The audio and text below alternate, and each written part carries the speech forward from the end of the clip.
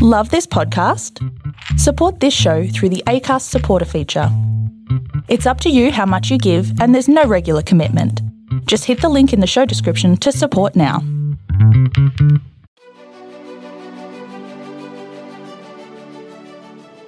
Hey, this is John Lee Dumas of EO Fire, and welcome to Master Leadership.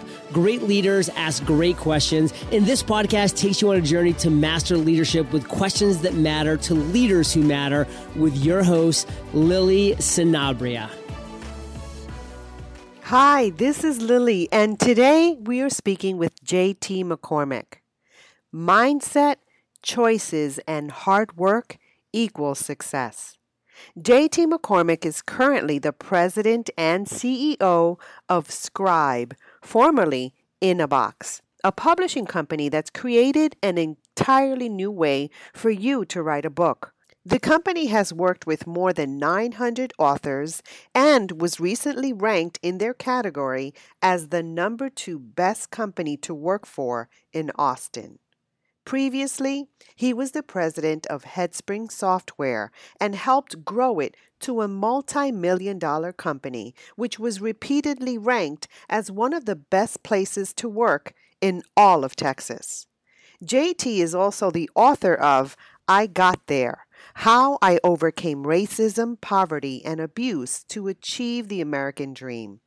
His book tells us the story of how he worked his way out of poverty, starting his career cleaning toilets, and eventually becoming the president of multiple companies.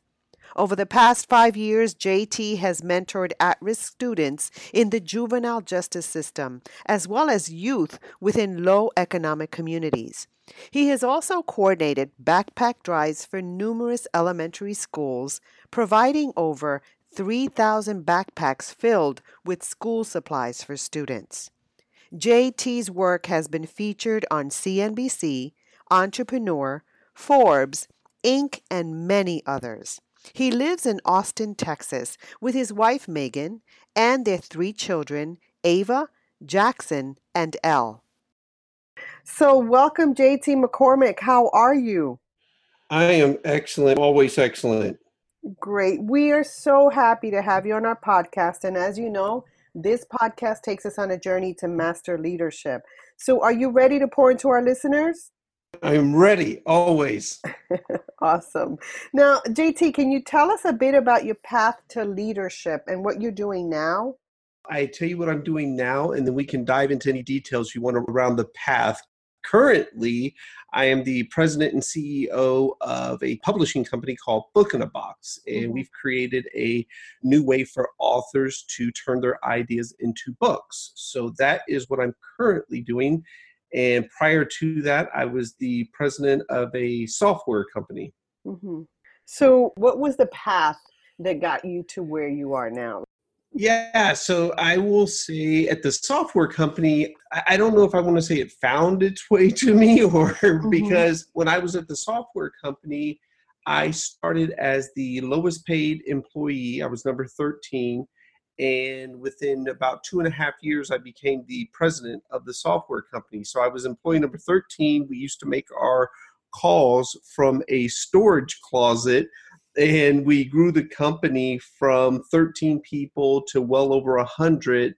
And we had offices in Austin, Dallas, Houston, and Monterrey, Mexico. So we did a great job scaling the company, worked with a phenomenal group of people and software engineers. And so through that growth, leadership just kind of came into play and presented itself. And I went from lowest paid sales guy to the EVP of sales and marketing to the president of the company. So I didn't set out on a mission to, I want to be a leader. I want to be a president. I want to be a CEO. Those things just kind of happened as I continued to work hard and do all I could to help grow the companies. So it doesn't happen by accident. The focus of the podcast really is to collectively grow in our leadership. So I'm very curious about this because we all aspire to do our best. So what was it about that time? What was it that you focused on? Did you focus on building yourself? Did you focus on adding value to others? What was it that got you from the 13th, the lowest paid employee, to president? So I actually live by a formula, and it's Mhm. called mindset, choices, and hard work equals success. And what I mean by that is mindset. So each morning I wake up at 4 a.m. I'm very structured, disciplined, routine. And so many people will ask me, okay, how do you get up at 4 a.m. every morning? And I tell them it's a mindset. I'm human. There's days where I don't want to get out of bed at 4 a.m. I want to stay Right. in bed. I want to turn off the alarm. Right. I'm human. But I say to myself, there is someone in a hospital bed somewhere right now with cancer that would give anything just to get out of bed and walk to the restroom, let alone leave the hospital, just walk to the restroom on their own. And they'll never leave that hospital bed. And that motivates me to get up, because then I realize I have the privilege to get out of my bed each and every day to accomplish my dreams and goals. And so that's the mindset. The choices are, and I'll admit this, many people won't admit this, I love McDonald's. And so on my way every day, I've got to pass McDonald's to get to the gym. So I have the choice. Do I stop at McDonald's and go back home, or do I go to the gym? So there's the mindset, there's choices, and then, well, hard work. For me, that's the easy one. If you work 24 hours, Lily, I'm going to work 25. If you work 36, I'm going to go 37. I've never been afraid of hard work. And so that formula, mindset, choices, hard work equals success. I'll dive into that a little more. Many people are intrigued or highlight, celebrate, wow, you went from number 13 to president. Right. But then they ask me how I did it, and a lot of people don't like the details of how I did it and what I did. And the fact of the matter is, in the 5 years I was with the software company, I only took 11 days vacation over the course of the whole 5 years. And we live in a society now where most people take 11 days vacation in the first quarter of each year. So in this world we live in our society, you hear people preaching work-life balance and things of that nature. And in my opinion, you don't go from lowest paid person to president of the company with your focus being work-life balance. You have to make some sacrifices. And the sacrifices that I made were, I was willing to do what other people weren't willing to do. I was willing to stay those extra hours, work on the weekends, whatever I needed to do to get wherever I wanted to be became the formula to my success. And this is very harsh when I say this as well. Out of the 11 days that I took in vacation, 3 of them were for the birth of my children. I took 2 days off for my firstborn, and there is a picture of me in the delivery room with my laptop open in the background. And you know, some people, I've had people tell me that's just disgusting. I can't believe you didn't even take time. But if you want to know how I went from lowest paid to president, I'm going to tell you how I did that. So one may not like it, but that is how I did it. And so for me, I'm a big believer in work ethic. And I don't mean this for everyone in our country, but somewhere along the line in our country, we lost our work ethic. And so I'm just a big believer in work ethic. Well, I really appreciate you giving us details. We do love details. That's why I drilled down on this. So I do have a question. Do you love what you do? Yes. Okay. I absolutely love what I do. I loved it at the software company, but I didn't write code. So, you know, one could say I wasn't passionate about it, but I love the people aspect of it. I loved walking around the office, and everyone in that company earned their salary. Everyone worked hard in their career and their position, but I loved walking around and feeling like I had a hand or just a crumb in when I would look at someone's picture and see that they got their son or daughter a bike for their birthday or Christmas, or when people would buy a new house, it really motivated me to know that I was a part of that in helping to scale the company. I always enjoyed knowing that our folks had benefits. And that's one less thing you have to worry about, is that, you know, knowing that you have health care and if something happens to you. So, you know, here I am at the publishing company now, and in many ways looking to do the same thing for, we call them our tribe. We don't say employees, our tribe members. So we're at 35 people now, and some of those same things hold true. I absolutely love the fact that, we have benefits now, that we are a tribe of people where we want you to bring your whole self to the office and not just bring the work theater. So yes, I love what I do. I love the people. I believe in people, process, and profits. If you have great people, you can build great processes, which equal great profits. Thank you so much for that. Now, JT, how would you describe your leadership style? I ask questions, even in a leadership role. This is an overused term, Lily. You hear so many people say servant leadership, and many people use the word, but they're so far from it. I'll give you a small example. There's many, but I'll give you a small one. If you go to most company websites and you look at the About Us page and you go to people, the first thing you see is the C-suite executives, the CEO, the leadership team, the executives, so on and so forth. Well, if you come to our About Us page, you'll notice that the two co-founders and the CEO, myself, we're at the bottom of the page. I believe that leadership is in support of the organization. And so we support the people who are actually doing all of the work. So if you come to the website and you're looking for me, the CEO, I actually want you to have to go through every person in the company to see who actually does the work in the company long before you get down to the bottom of the page and you see me, the CEO. Because again, I'm there in support of, meaning if the trash needs taken out, show me where the bags are. If someone needs coaching, if someone needs mentoring, learning, teaching, I'm there to support that as well. I sit out on the floor in our office. I don't sit in an office behind a door. I sit in the middle of the floor. I'm accessible, and people can come and sit with me at any given moment and ask questions or just have a conversation with me. Wow, I can just envision that. That's pretty cool. I imagine us doing that in education where the superintendent or the principal is in the middle of the school building somehow and easily accessible. That would be really cool. I know it does happen and people are intentional about it, but to do it the way that you describe it, it's pretty special. So now I'm very curious. I also want to check out your website. What's your website?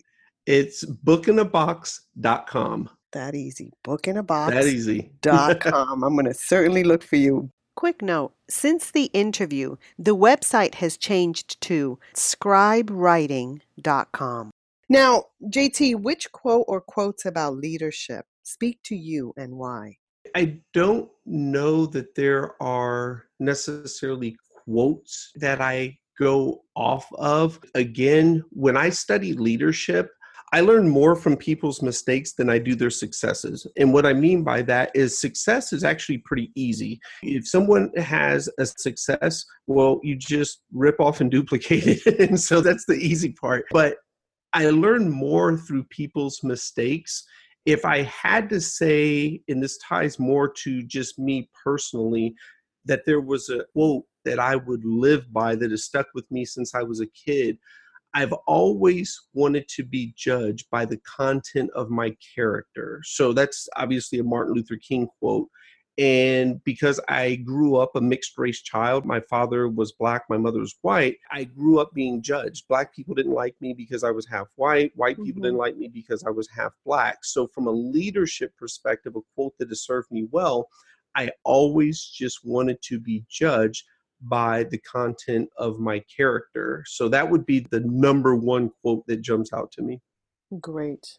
Now, what type of leader are you inspired by and why? A people first leader. They are willing to do whatever they ask someone else to do. And to go back to the question you asked me, what type of leader am I as well? No one works for me. People work with me. You hear a lot of people, oh, the people that work for me, or my people, or I don't own them. These people have options. They can go work somewhere else. So people don't work for me. People work with me. And I find that to be very empowering for our tribe and for the people that work with us, because I'm no more important to the organization than they are. That's pretty special. And language does matter. That little change in vocabulary and how you express or how you talk about them, they work with me. It does Yes. make a difference.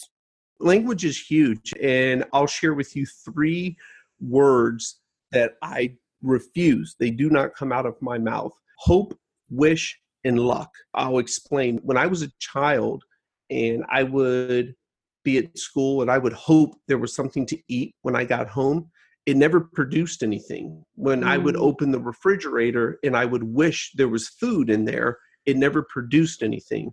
And for all those people who say, oh my gosh, the lottery winner is so lucky. No, they're not lucky. They bought a ticket.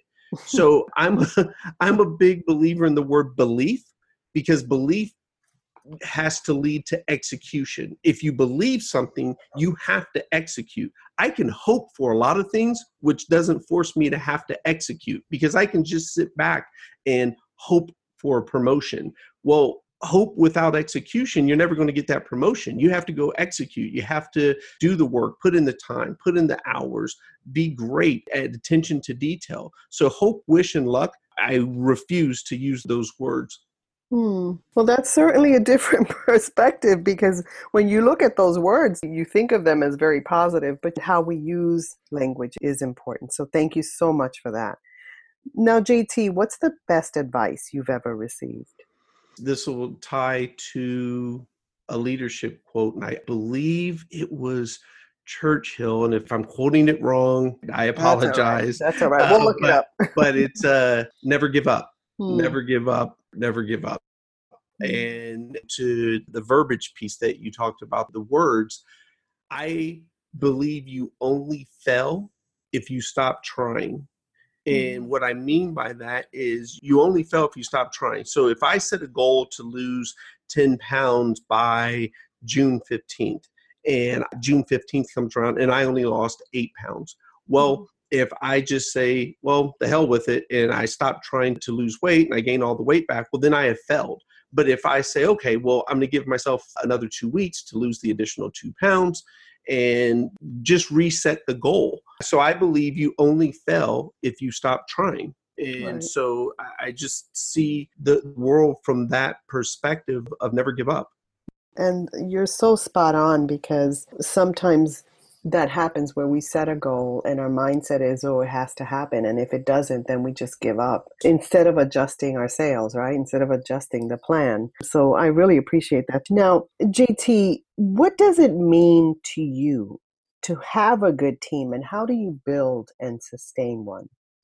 To have a good team is everything, because you can't scale off of one person. If I had to say there was a leadership that I learned back at the software company, is how much you really do need people in business, especially if you're in the service business. Now, if you have a product, Lily, I could sell you my pen. You may not like me, but if you need this pen, then you're going to buy the pen. So that's a product. But in a service business, which we're in, you need people. In order to scale, you have to have people. And a very harsh lesson that I learned back at the software company is when I was in sales, all I cared about was closing the sale.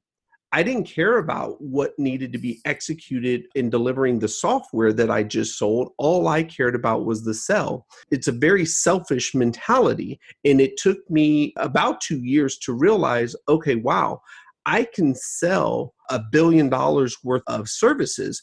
But if I don't have the team to work with me in executing and delivering that software, it doesn't matter how much software I sell. And I had a very poor attitude. Like, I came out and said, I don't care. I sold it, get it done.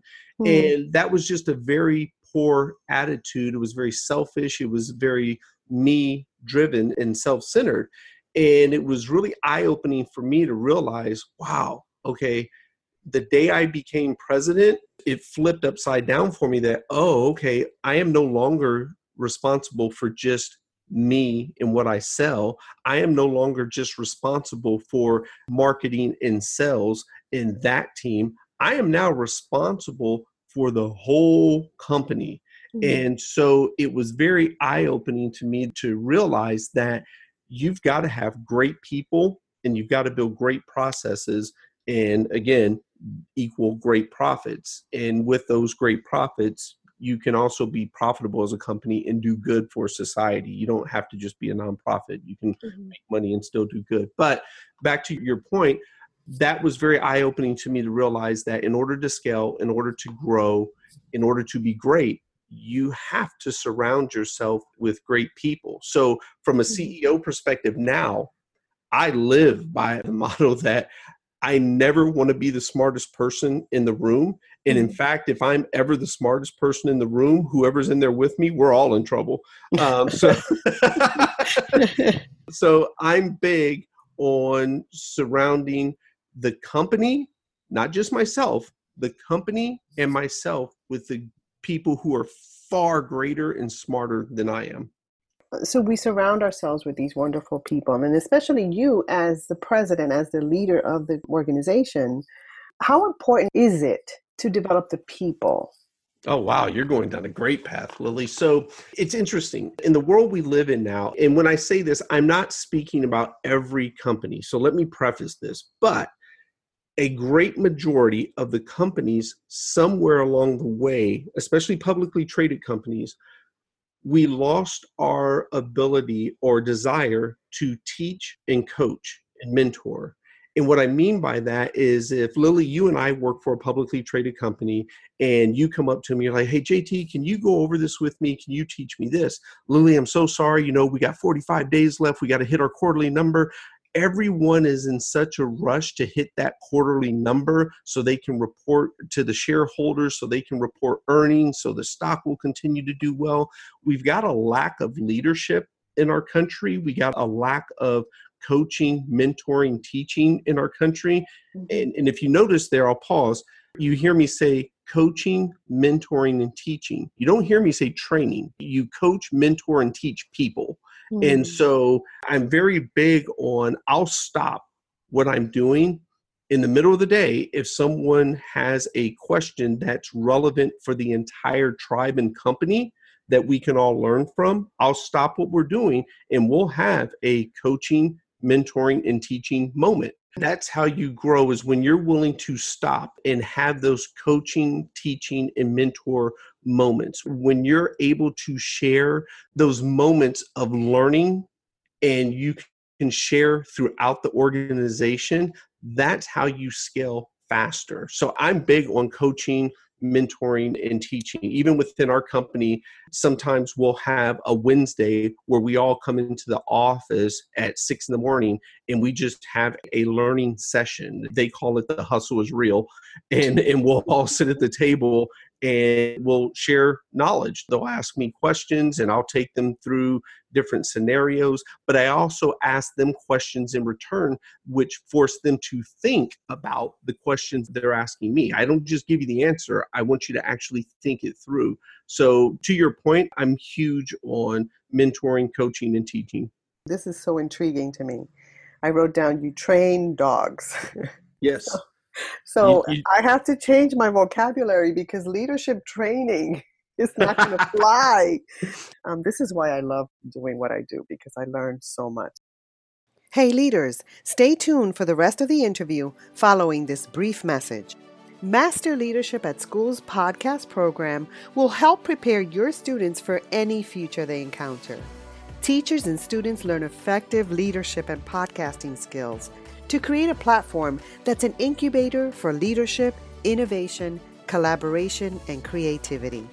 See this in action at masterleadership.org/MLS and find out how to bring this to your organization. That's masterleadership.org/MLS. Now, can you tell us about a challenge that you've experienced and how it has shaped your life? Just any challenge or whatever you want to share with our listeners. So the target audience, if we're looking at educators, and my goal is not to offend those listening, but I'm going to push a little hard here. I find it incredibly interesting that we live in a world, our society here in our country, where we're still teaching Columbus Day. Because we all know the truth behind that, but we still have this day. And why I challenge it is, work with me here, Lily. Right now, there's a viral video going around. And it's of a teacher who's standing outside of his door, and he's doing a custom handshake with each one of his students. And Yes. why I applaud him for this, because he's got a connection with these kids. And so I don't want to take away from that aspect of him connecting with the kids. But here's my problem. Where's the viral video of the teacher who stands outside the room and shakes hands with these children each day and says, firm up your handshake, look me in the eye and say, good morning, Mr. Such and Such. How are you today? Because that lesson will serve me throughout my life. You teaching me a custom handshake and pounding me up and dabbing and all of those things, I can't take that to a job interview. But I can take a handshake and a great to meet you, nice to meet you, sir, in a firm handshake. That will serve me from the age of 15 through 85 years old. But we celebrate the custom handshake of the teacher, and that goes viral, which at the end of the day, I can't go dab the employer who's looking to hire me. So to your point, a challenge that I experienced was I come out of a failed education system. I never went to college. I did not graduate high school. I had to go to summer school to get my high school diploma. And I left the educational system that really never taught me anything. And it damn sure didn't teach me about how society actually works, how business works. And so that was a challenge for me that I had to overcome. So as educators, a lot of us acknowledge that. A lot of us are looking to make a difference there. Part of the reason why I'm doing this is because we want to tap into people like yourself who learn to lead themselves well, connect with other people, and help us all grow collectively. I so appreciate your time and energy to serving us. Now, can you tell us about one of your greatest successes? I've got 3 specifically that I keep with me. One is the marriage to my wife. 2, the birth of my children. And 3, I mentor high-risk youth and youth that are transitioning from the juvenile prison to the halfway house back into society. So when I first signed up to mentor, I went to the halfway house and I asked the superintendent, I said, okay, what do these boys need? And the first thing out of his mouth were jobs. And I said, okay, well, why don't they have them? And he goes, I don't know. And so I said, okay. So I walk over to the students and I said, okay, today, first thing we're going to do is role play. And immediately I realized these 14 to 17-year-old boys, they looked at me and they're like, okay, what's role play? And so I go, wow, okay, we're really going to start at the foundation piece here. And so then we went to shake hands. 60% of these kids put their fist out to pound me, to fist bump me, whatever. They didn't know how to shake hands. And the ones that did, they gave you the limp handshake and they looked down. And so they didn't know how to shake hands. They did not understand that when you walk into Burger King to get your first job, say, excuse me, sir, do you have any employment opportunities? Not, y'all hiring? No one had taught them those basic lessons. So that's one of my proudest moments, coupled with the fact that I was able to arrange for those boys to come and take a field trip, if you will, to my office when I was at the software company. And many of these kids had never seen the inside of the workplace. They got to see double monitors, laptops, software code. We took them into the big conference room and they got to see 2 drop-down screens, and I ordered pizza for them. They got to go into our break room and see that we had our own sodas, drinks, everything you could possibly ask for. And we ordered pizza and we played PlayStation on the big screens. And they got to see the elevators. They really were able to see what a company, what a business, what going to work looks like. Because for many of those kids, they would never get that opportunity. So for me, that right there is my 3rd proudest moment behind my wife and children. So how did that land that day for them? And are you still doing this? I've had to pause. I still do the mentoring. Unfortunately, here in Austin, they closed the halfway house that I used to volunteer at. Government budget restrictions and God knows what else. So they closed that particular halfway house. I do still do the mentoring and the teaching. I got to speak at the juvenile prison for the high school graduation. And I let those boys know, hey, I was in juvenile prison just like you 3 different times.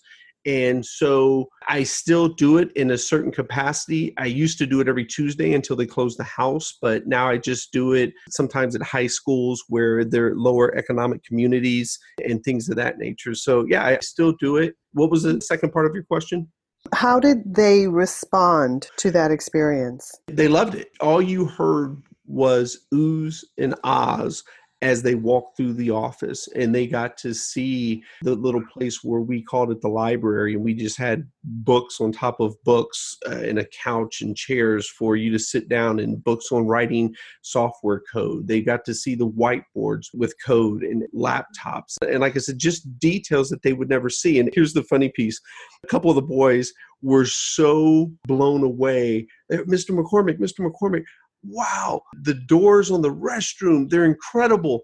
These kids were so impressed because we had wood doors on the restroom stalls. Now, don't get me wrong, they were nice doors, but you and I wouldn't think twice about it because, okay, they're wooden doors. But for these boys, they were like, wow, they've got these nice wooden doors on the restrooms. They were blown away by the elevator. I mean, it was okay, but they thought the elevator was incredible. So very receptive to it. They enjoyed it. They loved it. And, you know, I don't do hope, wish, or luck, but my belief is that that moment will stick with them and they can go and do something with it. So that brings me to my next question, and I'm highly curious. Now, did I hear correctly? You said you were incarcerated 3 times. Is that correct? As a kid, I was in juvenile 3 different times, yes. So what was that pivotal moment? Because you could have continued down that rabbit hole and you didn't. You know, there was a corrections officer that looked at me the last time I got ready to leave the juvenile prison, and he said, hey, you know, if you ever come back here again, you're going to man prison, right? And Lily, I don't know what it is. I'm 46 years old now, but man prison to me still just sounds really bad. And so I didn't want to go to man prison. Well, he used the language. Yes, I don't know what happens there. I don't ever want to know what happens there, but man prison scared the hell out of me. And so that was a real pivotal moment where I decided, okay, I never want to come back here again. Wow. And see, that's where language is so important and how you communicate and connect with people. Because he said that simple sentence, and yet to you it landed in such a deep way that it shifted your life. Wow, that's awesome. Thank you so much for that. Now, JT, what would you tell a new leader who's discouraged about their working climate or culture? One, don't be discouraged. So with my past, you've obviously heard a little bit of it. I'm 46. I was born in the 70s, mixed race. And, you know, back in the 70s, mixed race was not a nice thing to be. Black people didn't like you because you were half white. White people didn't like you because you were half black. My father, a pimp and drug dealer, he had 23 children. My mother was raised in an orphanage. And I don't even know where my last name comes from. I have my mother's last name, and she was given that last name when she was in the orphanage. So why I share all of that with you, coupled with the fact that I was in juvenile 3 different times, I've also been sexually molested numerous times. To your point about new leaders, don't be discouraged. Ask yourself what you can do to implement change. And it may not be the very first time, the second time, the third time. Thomas Edison, it took him 10,000 times to come up with electricity. Now, one could argue, did he fail 9,000 times? Or did he find 9,999 times that didn't work before he found the one that worked? So I'm big on persistence. And if you are new into your leadership role, keep pushing, find what works, keep asking questions, don't give up, don't get discouraged. Discouragement does nothing for you. Stay positive. I can't change the past. I can't change the things that I went through as a kid, but I can change the next hour. I can influence next week, but I can't change the past. And me being discouraged right now does absolutely nothing. It takes more energy to be negative than it does to be positive. So if you ever ask me how I'm doing, if you go back to the beginning of this, You heard me say I'm excellent. I'm always excellent. If I wake up in the morning and my feet hit the ground, I'm excellent. And if I don't like something in my life, it's up to me to change it. I'm just very moved by this. I really appreciate you sharing this. I just recently released my Journey Through Forgiveness, which is the 100th episode. I talk about sexual abuse. So when you spoke on that, it hit home, and it will hit home for many listeners. I know for me, I needed people in my life to help me through certain things. Tell me about that in your life, because overcoming or walking through your past, even though it is the past and you put it where it belongs, we still need to heal from it. Can you talk a little bit about that? People who spoke into your life or continue to speak into your life? It wasn't until recently that some of the things even came to light that I talked about. And what I mean by that, I've spent the great majority of my professional career being whatever I had to be to get to wherever I had to go, not having a college degree. I didn't want you to know I didn't have a college degree. I didn't want you to know that my father was a pimp and had 23 children, or my mother was an orphan, or I don't know where my last name comes from. Hell, I didn't even want you to know my real name. My actual name is Javon. And the reason being is because I knew in the society that we live in, you would judge me based on my name. And so I went by JT McCormick, because then you don't know who JT McCormick is. But if I put Javon, you're going to judge me right off the bat, just off of my name. Mm-hmm. So I spent the great majority of my life trying to separate myself from my past. And most of my life, my professional life, adult life, was spent full of mistakes. I was horrible in relationships, horrible, just a monster. I've made bad decisions in leadership. And so you heard me say early on, I've learned from mistakes. To your point of people who have helped me, I did my book, and I did it for my children. I never wanted my book to be public. I never wanted anyone to know my past, but I wanted my children to know. I wanted them to know where I came from, how I got here, what did I go through to accomplish the things that I did. I never wanted that book to be public. But through many conversations with people that I'm surrounded with, especially now in our tribe and our company, our two co-founders, my wife, people really supported me and said, JT, if you don't make your book public, you're doing a disservice to society. And so I made my book public through those conversations and support, because I knew when that book went public, there were going to be many people who would read my story and say, hey, wait a minute, I thought JT had an MBA. Wait a minute, I thought JT was Hispanic or Latino. Wait a minute, I thought JT was this. And again, I was whatever I needed to be to get wherever I wanted to go. So some people would say, well, that was misleading or whatever. Again, I come from chaos. My goal was to be judged on the content of my character, my work ethic. And that was it. Not my name, not the color of my skin, not the parents that I was born into the world. I wanted you to judge me on, am I respectful?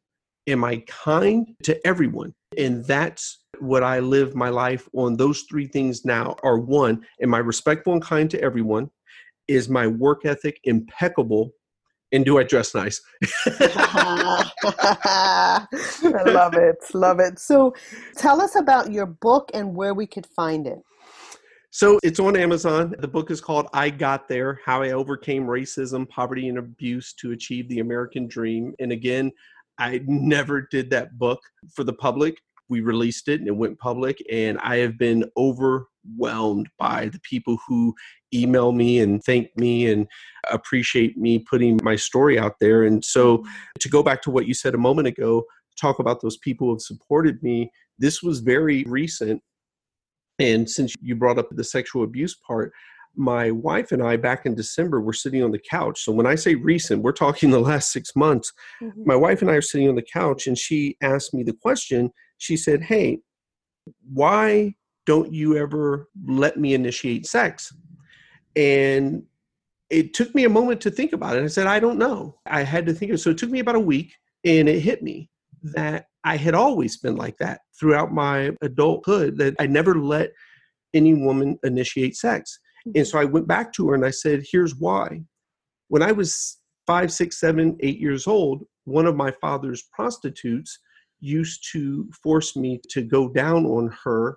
And if I did it wrong, she would slap me in the head. Now I'm 7 years old. What the hell is do it wrong or do it right? I don't know. And it was because of that moment, two things came of it. One, I swore that I would never let myself be in a position where I wouldn't know what to do. And the other piece too, it led to perfectionism for me. And as we all know, there's no such thing as perfect. So as much as perfectionism has served me in many positive ways in achieving my goals, it has also been very detrimental because you're chasing something that does not exist. There is no such thing as perfect. So my wife has been very supportive. The two co-founders of Book in a Box have been incredibly supportive, as well as our entire tribe. So those are the people who have definitely helped support me, because that book was done while I was at this company. It's actually how I got to the company. So they have been incredibly supportive of me. JT, I appreciate your transparency. I appreciate you sharing that with us, because I know that's certainly a pivotal moment. And I love how you examine your life. And that's not easy to do, but you have to be intentional about doing that. And that's what helps us to grow in leadership and helps us to really heal from the past. So I appreciate that. You make a good point there, Lily. Examining your past, although chaotic, although ugly at times, there are so many valuable lessons that I took from my past that have helped me in achieving my goals and dreams, that have helped me in business. And I'll just share this quick one with you. It's a harsh lesson, but it's been a priceless lesson. When I was 8, 9 years old, one of the rare times my father had picked me up for the weekend, we were walking through the grocery store, specifically through the frozen food section, no clue why. And a little girl that I went to school with, I was in 4th grade, she walks by and she goes, "Hi, Javon." And I didn't say anything. I just put my head down, kept walking, ignored her like she wasn't there. And I feel this massive blow to the back of my head. I fall down, my nose hits the ground, my nose is gushing blood, and then out of nowhere I get snatched up, pushed up against the frozen food door. I've got a forearm under my neck, and it's my father. And he looks at me and he says, "I don't care who it is. You speak and show respect to everyone." And that lesson has stuck with me my entire life. I speak to everyone, especially service individuals that work in the service industry. See, because CEOs, executives, they've got enough people kissing their ass. They don't need me to do it. But I'm very kind to the service industry people, because many people overlook them and don't give them that respect that they deserve and speak to them. It's something as simple as a hi. So that lesson was a harsh lesson, but it's a lesson that I very much want my kids to understand and know the value of. Now, I won't teach them the same way, but I want them to hold that lesson near and dear, because it has served me greatly throughout my life. Thank you so much for sharing that. JT, many leaders describe themselves as lifelong learners. What does that mean to you, and what are you learning now? I'll give you a bit of my routine. Every day I get up at 4 a.m.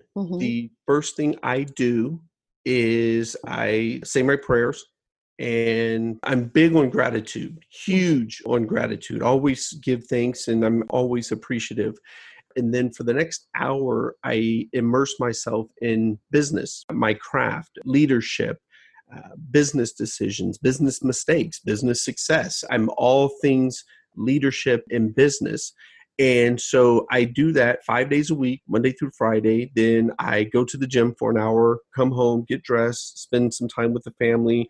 And then I'm off to the office, come home, spend some more time with the family. I make sure we eat dinner with one another every night at the table. We call it family time.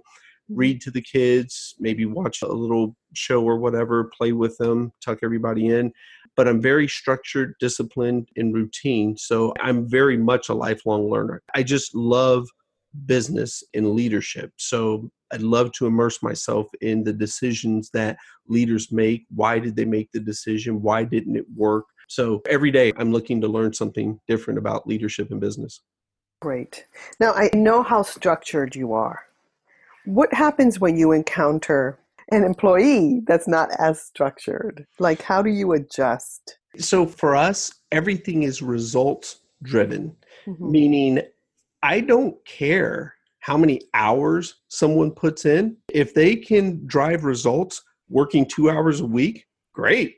Count me in. Matter of fact, I want to come spend some time with you to find out what you're doing.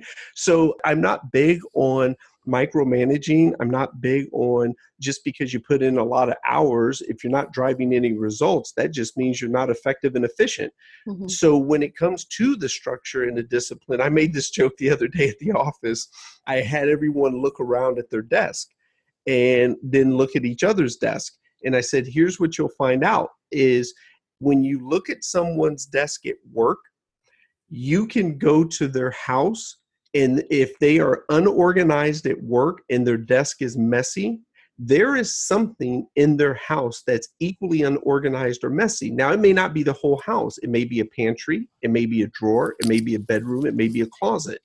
But rest assured, how you see someone's desk at work, there is something in their home that represents that desk. And so many people were like floored because they went home and like, oh my gosh, JT, you're right. My closet is a mess, And so yeah, I'm looking around my office right now.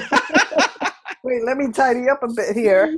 So you can learn a lot. I'm big on observation. How do people interact? How do they do things? So yeah, everyone isn't as structured as I am, isn't as routine. My wife, it drives her nuts sometimes because if the person has come to our home to clean, when they put the pictures back or they put the colognes back on the counter, whatever, and they may not be in the order of which I left them, I'm like, good God, okay, put stuff back. I'm very structured. Put the pillows back where they are. Put the frames back where they are. So I can be a bit over the top, but I know I can also trace that back to growing up in chaos. Structure, routine, discipline. Oh, I thrive in it. I love it. So many people look at life and they'll say to themselves, oh my God, I do the same thing. Get up for work, go to work, come home, put the kids. I love knowing that I'm coming home to the same incredible woman every night. I love knowing I'm coming home to my beautiful family, my home. I love the structure, the discipline, and the routine. It's not mundane to me at all. It is greatness as far as I'm concerned. Wonderful. Thank you so much for sharing that. Now, JT, if there were something you could change in education in the U.S., what would that be? Now, remember who you're talking to, JT. Lily, you just threw like a grenade in the hole right there. I know, but you're here because I want people to learn from you. It's interesting, and I'll be gentle. I've got a 4-year-old, a 3-year-old, and our youngest is 1. And we have another one due in November. But congratulations. Thank you, ma'am. My 4-year-old and the 3-year-old, they go to Montessori school. And every Friday, they have a class called Show and Tell. And I'm blown away that we don't have Show and Tell in high school as well. And what I mean by that is show me how to shake hands and then tell me why it's important. Show me how to fill out a job application and then tell me why it's important. Show me that if you bring a CEO, a wealth advisor, a pharmaceutical rep, show me these people and then tell me how I can achieve that goal as well. So I'm blown away that we don't have show and tell in high school from the freshman year through your senior year, a class called Life Essentials. Again, we teach about Columbus Day, but no one teaches about debt. Where's that class? No one teaches about high interest credit cards, how a checking account, a bank account. No one teaches those lessons. Those lessons are going to serve me in life. So I feel like in education, there should be a class called Life Essentials. And obviously, I never went to college, but within our tribe, we've got people who've gone to the University of Chicago, Duke Law School, Harvard, master's degrees, just education credentials on top of educational credentials. And I've asked these people, did you learn these lessons in college? No. Did you learn them when you were getting your graduate degree, your master's? No. So where do we learn these lessons? Where are they taught? And you and I both know 40% of kids will never go to college. So we send them into the world with not even something so basic as, how do I shake hands? So where's that class? Well said. Thank you so much. And it was gentle. I usually throw out a little more fire than that, but I'll leave it there. All right. So, JT, what have you read, watched, or listened to that our listeners should, and why? One of the things that sticks with me, and I believe you could probably find this online somewhere, this ties a little bit into gratitude. And I'm not going to make it a political thing, but 2-3 weeks ago, my wife and I are watching 60 Minutes. And they were showing people looking to cross the border. So I'm here in Texas.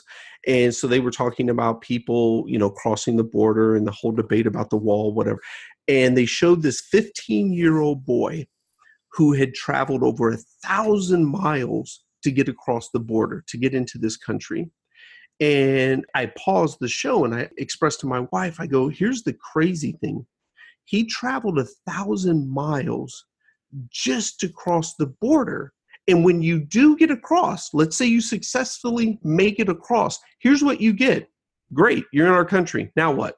That's it. There's no food, there's no water, there's no job just sitting there waiting for you. You still have to get to the nearest, biggest city.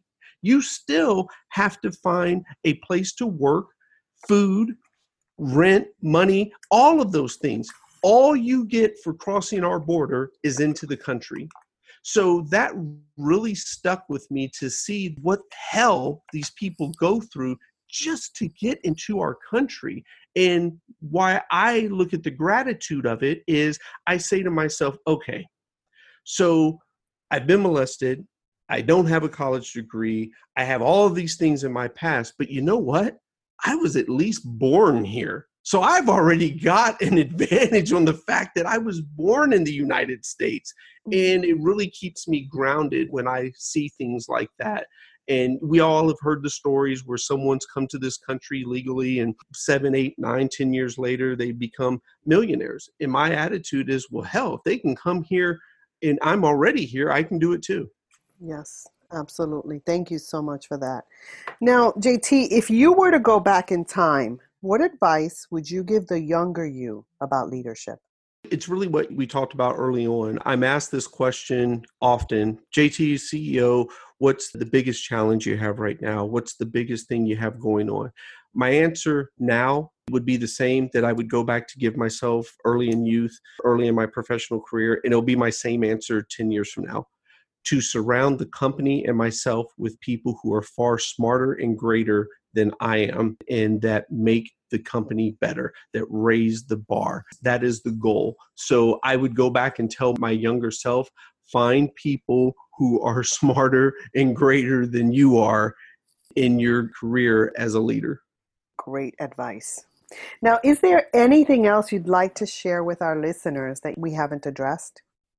I was gentle. I didn't throw the fire out there, but I do challenge the educational system deeply because I'm a very elementary thinker, and I even say this in meetings sometimes. I'll be surrounded by people who have so many academic credentials, and I'll say, okay, for the third grader in the room, explain this to me.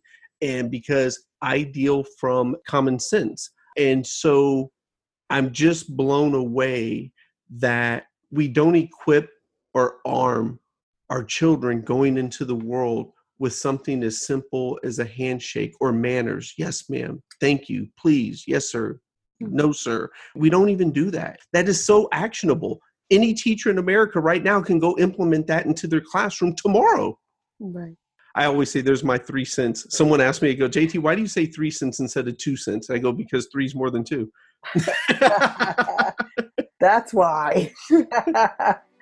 Well, JT, I want to thank you so much for adding value to me and to our listeners. Lily, I'll ask the final question of you that I ask every podcast that I'm on, and I even ask this after every meeting that I'm in. Was this beneficial for you?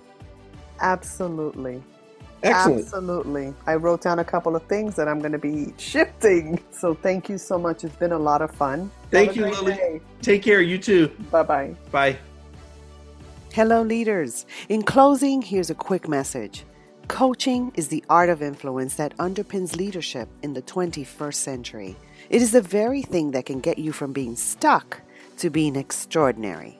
So go to masterleadership.org and sign up to get a free coaching session. Until next time, continue to ignite that leader in you.